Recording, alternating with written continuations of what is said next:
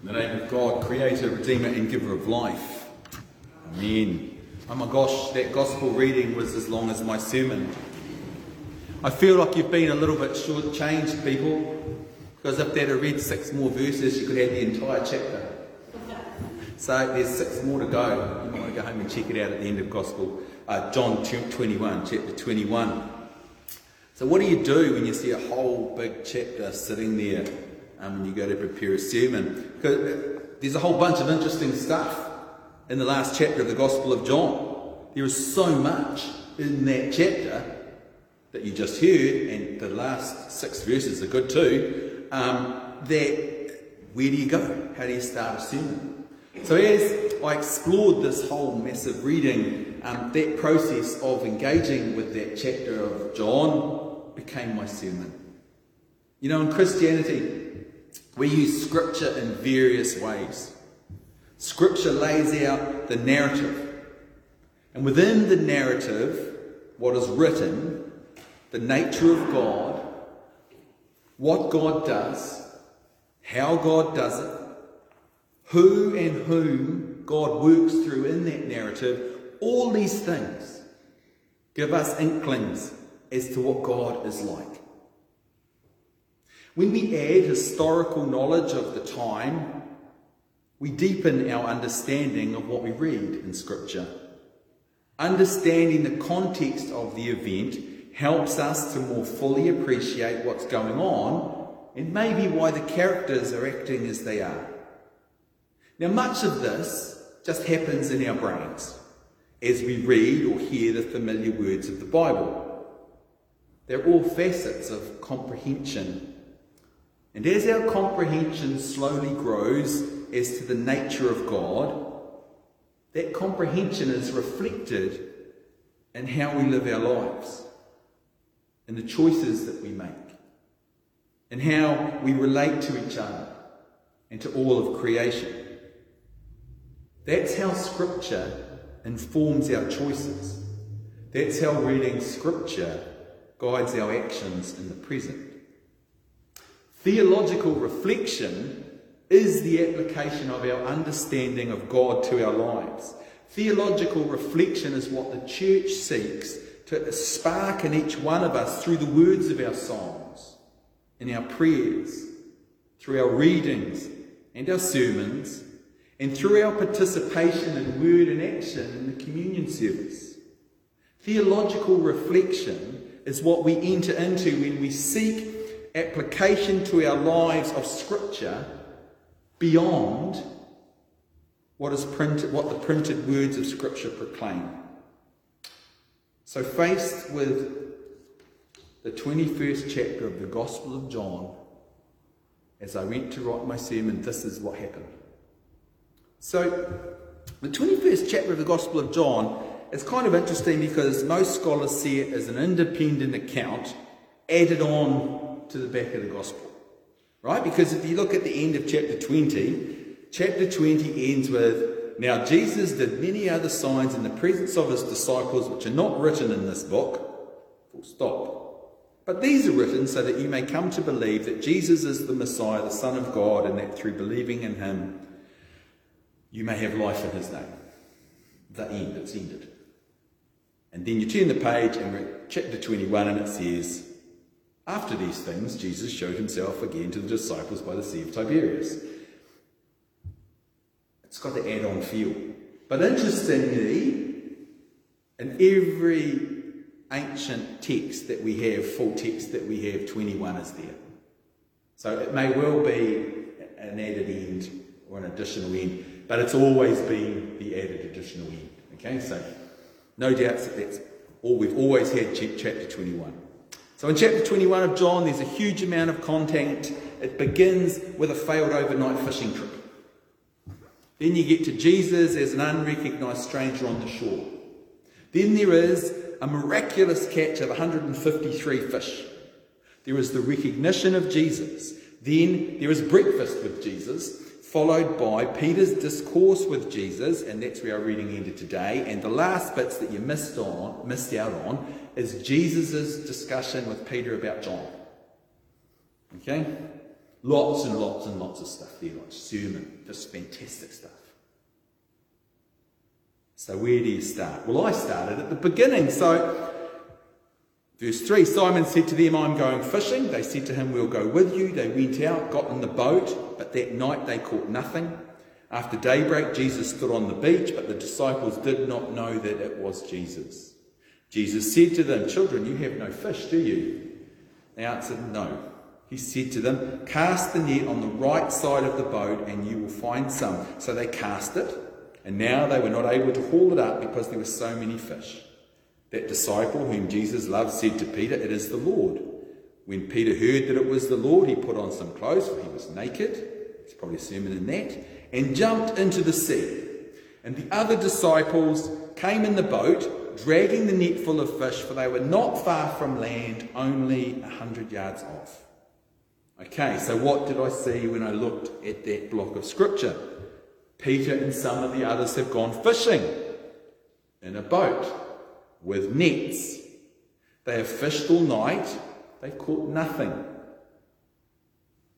Outside of what is written there, what else can I know? Well, I know that Simon and some of the others were actually fishermen. We remember that from the beginning of the story. They were fishermen in Galilee. Now, I know from other times that I've looked at this, that the Sea of Tiberias is another name for the Sea of Galilee.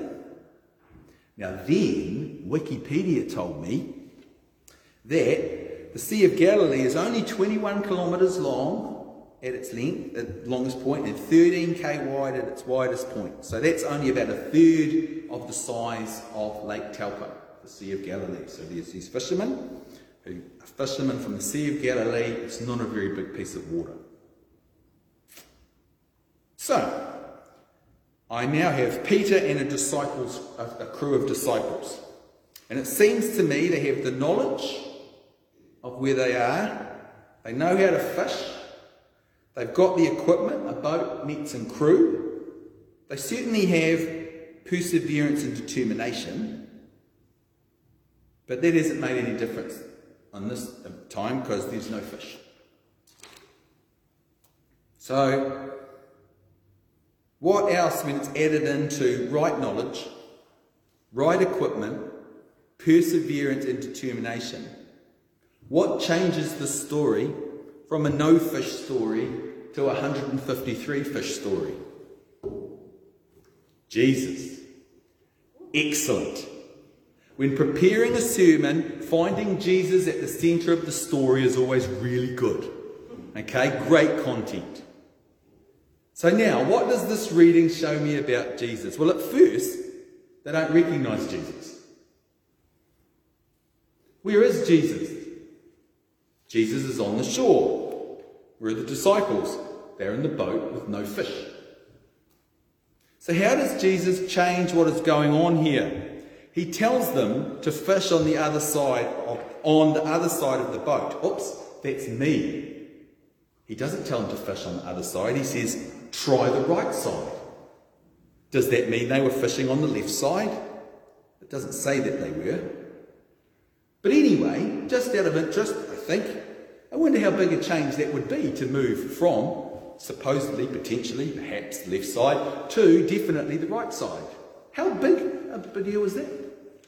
Well, Wikipedia told me that they found a boat from that period of time. Historically, they excavated that boat, and that boat, that fishing boat from Galilee from Jesus' time, was about 8 metres long by about 2.5 metres wide. So what's that? It's about 8 metres, whatever, 2.5, 1, 2 and a bit. So it's not very wide, okay?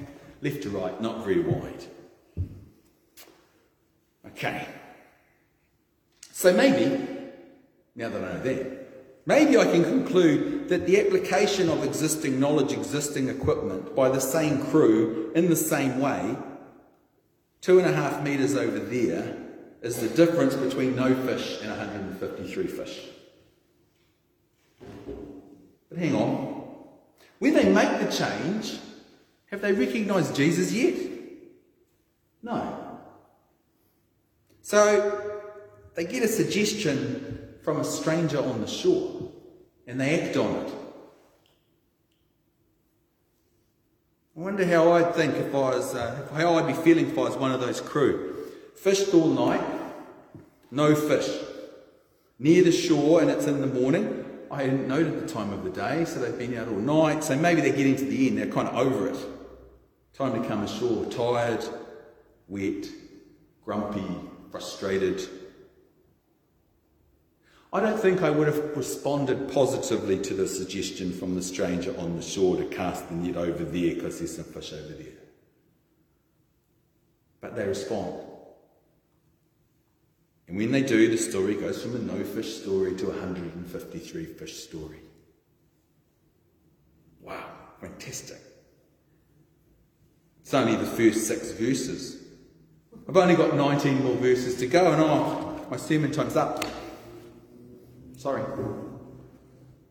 I began talking about theological reflection, the application of our understanding of God to our lives, where the comprehension of God we acquire through reading the scriptures informs our choices and guides our actions in the present. So reflectively, what have I learned about God in these first 6 verses or so of the 21st chapter of the Gospel of John?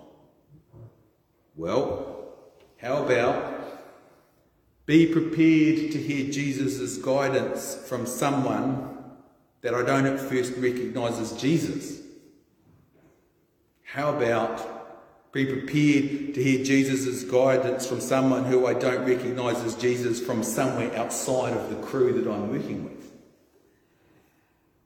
From a place I'm not expecting Jesus to be? Well, there's a big idea. And I'm really liking the idea that at the direction of Jesus, it's only a small redirection of the same people with the same tools, with the same effort, being the difference between no fish and 153 fish. I'm taking comfort in that. I like that. Those things seem like very good things for me to theologically reflect on from the first 6 verses of the 21st chapter of the Gospel of John. And sadly, breakfast with Jesus, Peter's discourse with Jesus, and Jesus' discourse about John, well, they're just going to have to wait to another sermon. Amen.